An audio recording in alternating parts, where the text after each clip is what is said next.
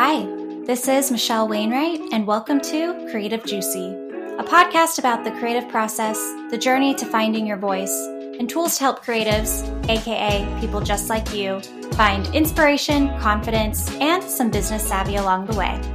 My career in brand and content strategy led me to collaborating with incredible creators, from photographers to directors, chefs, designers, stylists, illustrators, developers, founders, and so much more.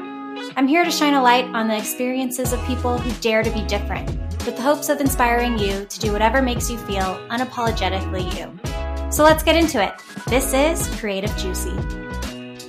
Rose, thank you so much for joining me on the podcast. Of course. Thanks for having me. So first, can you please introduce yourself and describe what it is that you do? Yeah, my name is Rōze Traore, and I'm a chef in New York City, and been cooking for about now 10 years, and my vision has always been about changing that mindset that people may think they know about a chef and introducing them to a different angle and making food fun, approachable, and exciting to continue to discover different layers. So did you know you wanted to be a chef when you were younger, or where did you start? Where did your exploration of food and the food industry really begin? I actually did not know I wanted to be a chef, but for some reason, it was one of those things that I was just always surrounded by it. You know, my dad was a fisherman. He was always into his dishes that he grew up on and introducing us to that. I simply just wanted to explore it more and know more about the history behind food. And so when it came to high school graduation, that was the first thing that I could kind of relate to. And initially I wanted to just be a chef and then go in the Navy and become a cook. But I realized very quick that that was not the route that I wanted to do. And I wanted to aim towards the more fine dining area. And, the reason why the Navy came up was because I spent 3 years in the ROTC. And so if you go to college and you enlist, then you become an officer automatically. And so that was kind of my small vision back then. Cool. It reminds me, my opa, my grandfather in Holland, it's opa. You have to enroll in the Dutch Army, or at least you did when he was growing up. And he definitely wasn't a chef, but I think he took some sort of job in the kitchen because he loved food so much. Yeah.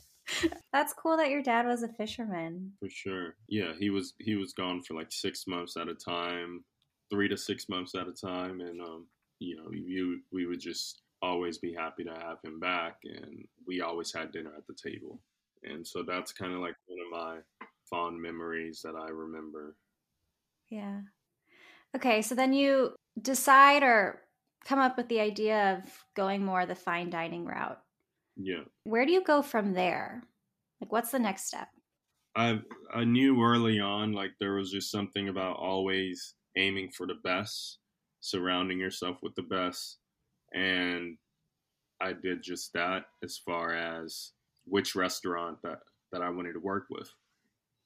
I did my intern. At this point, I was in Portland, Oregon. I did my intern in Washington, D.C. because I was born there, but I wasn't raised there fully, and I wanted to just retrace memories. So I did my internship there. It was, a hot restaurant at that point, amazing chef, and fine dining, which was exactly what I was looking for. And got handled, learned a lot, and eventually wanted to explore different avenues because in the middle of this, I'm hearing I work in a couple more restaurants, but eventually I'm hearing New York City is around the corner. They're amazing for food, and there's this fashion thing going on. So perhaps that could be your next city. And so I couldn't afford to move to New York City right away. So what I would do was do my work in DC, sometime take the bus to New York, handle my castings, try to find a restaurant to work at, and then eventually finally was able to make that jump. And when I made that jump, that's when things started to unravel a bit, and I discovered that working in restaurants was an amazing opportunity. It always will be, and it's something that I think every chef should understand the culture.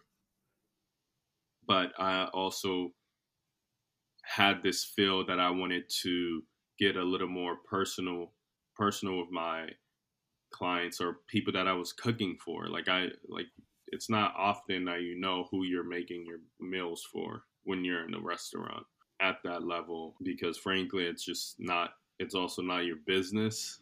It's just you're just supposed to be there and delivering your dishes, handling your work head down.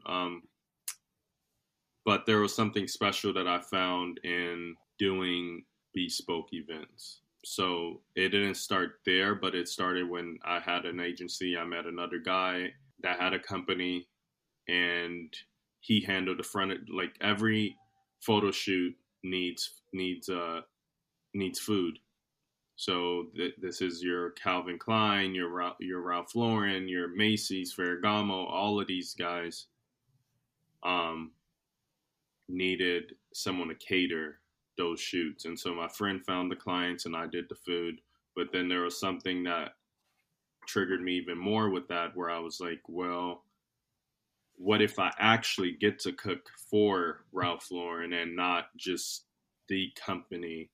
I think that would be a little more special. And I would like to aim for even a higher level than just catering. Like, I don't really like that word, like catering, because it's not the take that I have or what we specialize in. It's more of an experience. It's a full-on experience. It's a bespoke. It's something that just um, it's all tied in with a vision behind food and um, execution from Mm-hmm. a different level, if you would say. So I went down that route, moved to London for 2 years, um, ended up cooking for it, whether it's athletes, actors, and then that's when I was like, this is my steez. But there was something else missing, where it's like, well, I don't just want to be. I want to.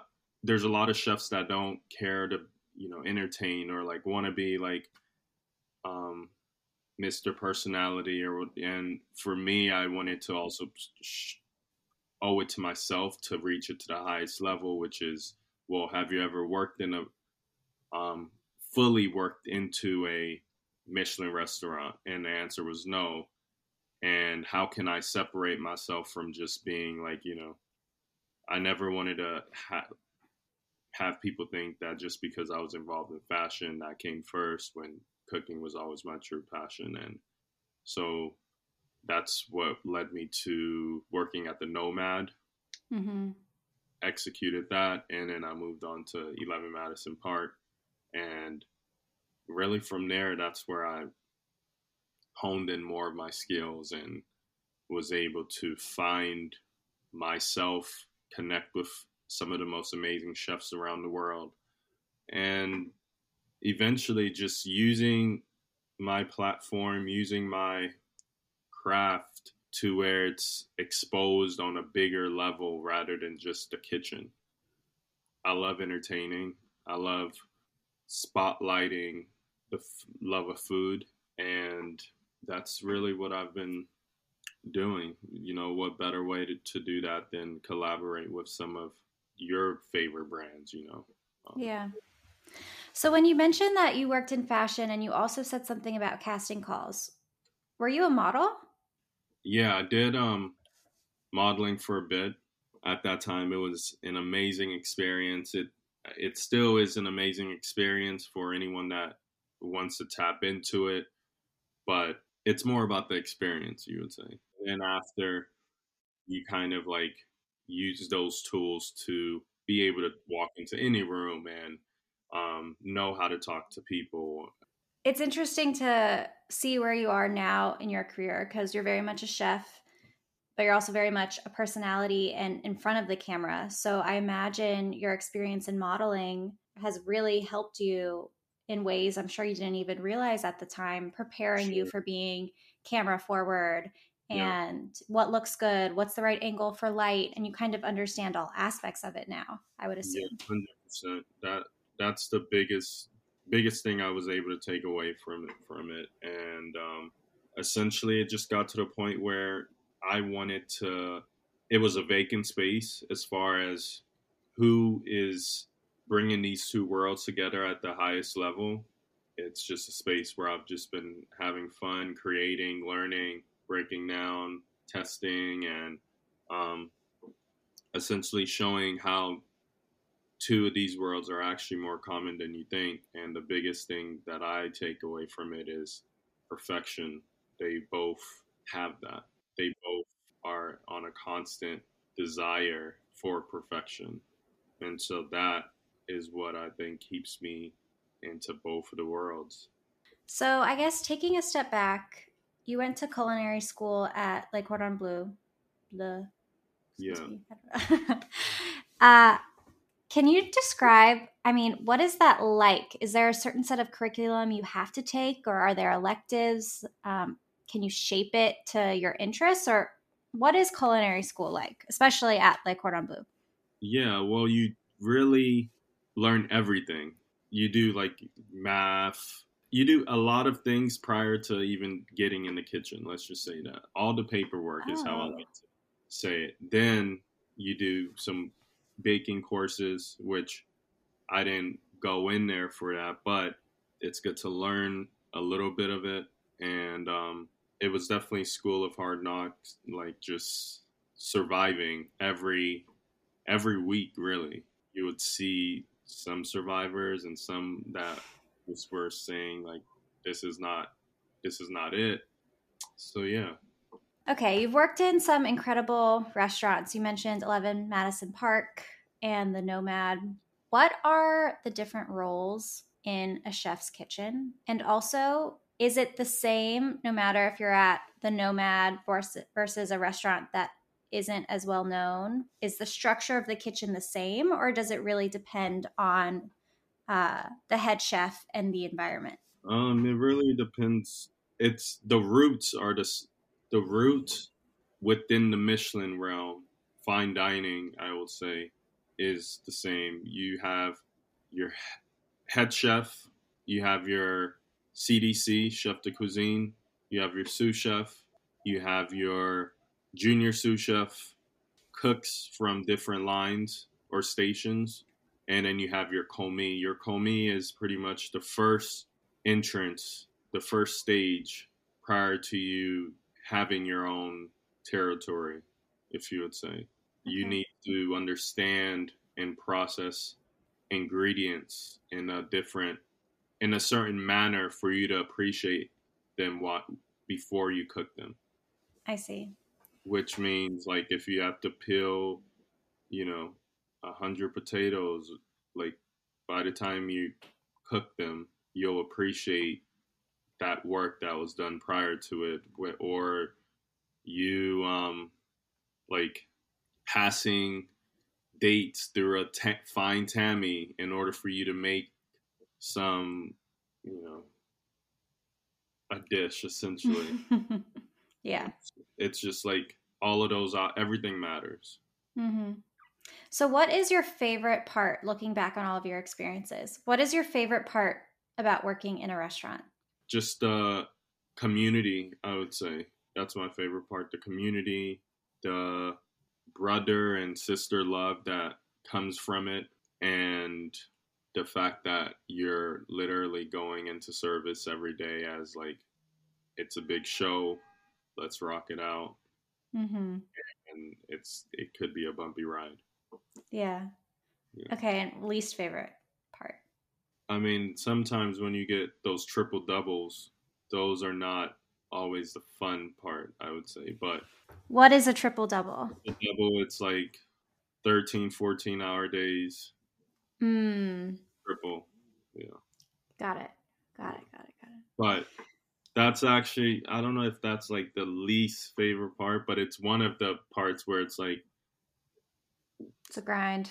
it's a grind. Yeah. Yeah. You obviously, as you mentioned, got into bespoke events and kind of married the world of cuisine and cooking with fashion. Like, how would you describe a bespoke event, and what are all the different aspects from your side that go into it? Yeah. I mean, my side, everything from the front of the house to the back of the house is what I handle. We create the menu based on the theme and the energy that the client wants. Lots of back and forth as far as like menu descriptions and really what really is a wow factor for them. We, if we have to travel with the team, that's something that we do. We do everything from beast, like, past hors d'oeuvres, courses, um, just a full shebang, if you would say. Mm-hmm. Um, and, some of these guys I've been working with for the past 4.5 years. So consistent sous chef team, consistent front of the house, captain, and yeah. Cool. You obviously have worked as a chef and kind of leading the charge for these bespoke events, as you just described. When we worked together, I believe that was 2020. So we unfortunately didn't even get to meet each other on set. But, Yeah. we came to you because we wanted to create a champagne pairing and wanted a recipe and wanted someone who wasn't comfortable in front of the camera to describe to people and the content how to make the recipe. So I guess, how do you manage all different aspects of your job? And also, what was the transition like from being more chef and food and event restaurant focused to working for yourself? I think the biggest thing, it's just I love being busy. I love having jobs to execute. Um, to me, it's just like fuel. I I never really liked working for people. Um, so one way to go about that is figuring how you could just do your own thing. And that was kind of my approach. It's like, how can I continue to build a name for myself and the company and still keeping momentum? That's what's always, that's something that could always be tricky. And for me, it's one of those where it's like, it's never enough.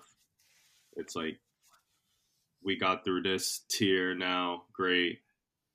To hit another mark. Um, and that's really what just keeps me going, really. And yeah, managing it could be a little bit crazy at times for sure, but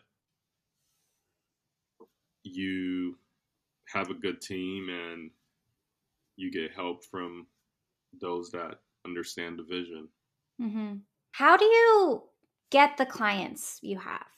Are they coming to you because they found you, or are you also doing outreach to them to It's a introduce little yourself? bit of both. It's a little bit of networking, just like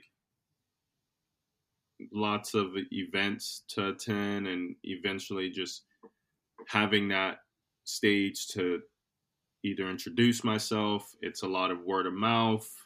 It's a lot of just being discovered, like, or just being seen for outside and like, hey, I want to know more. And yeah, kind of has been coming in gradually and generically, and there's no like huge pitch. It's more on, this is who I am. You do your homework if I fit in your vision, and let's create, Mm-hmm. So, outside of your work and your craft, I'd love to know what foods are your favorite, just personally. Mm-hmm. You obviously work in fine dining, but do you love just like a good old cheeseburger too? Or like, I love a good cheeseburger. Love a good cheeseburger. Love a good taco. Love a good pho. I love. caramel. Mm. And yeah, those are my things. Love a good cheeseburger. Love a good rotisserie chicken or whole braised fish. Like those are my classic home comfort and amazing wine or champagne. Yeah, So how do you like living in New York? I love it. I When I first moved to New York, I actually did not like it one bit, and it was like I didn't get it. I thought it was the dirtiest place ever. I moved to That's why I went to London because I just thought London was cooler. I just found my way back here and just went through the grind, and it's one of those where I love it now because you could just like bark back, and like it's just a whoop city, and it's just like everyone is everyone gets it, and it's just like everything is within reach if you want, and that's just not like saying it sounds like simple to say, but it really is because you will do your homework and study your industry and know how to navigate eventually. Are there any misconceptions about fine dining, you think, to the average person? It may come off like this, but it's really this. Like, is there anything that would surprise us? I mean, a lot of people think it's unnecessary, you know, saying they don't want to go through and sit down for hours, and which I get, but it all depends on the mindset that you come into. And this is literally a place that cares about every single detail, even though you won't recognize it, even though it might be unnecessary. It's still like a lot of day to day passion that I feel if people knew more about, they would appreciate it more. Hmm, that's true. It's incredibly detail oriented. Is your home immaculate, like every single detail? Or is it Um, more so just in your craft? I would say more. I'm definitely on the clean, like it's crispy, but I'm more. Hmm. I put all of that process towards my work. Okay, well, Rose, I have 5 final questions. I've been asking everyone these same questions, and we may have touched on some of the topics, but I will ask you nonetheless. So, question number 1 is what drives you to create and why do you do what you do? What drives me to create is reaching for perfection and the fact that there's always more work to be done and learned from my craft, and the fact that as simple as I may see things from this perspective, because I've been involved with it for a while, a lot of people actually um, look forward to hearing that knowledge or look forward to understanding certain concepts. And so, yeah, doing it for myself, one, but doing it for others to really be able to connect. I think any Mm. way that you could connect with another soul is something that's amazing.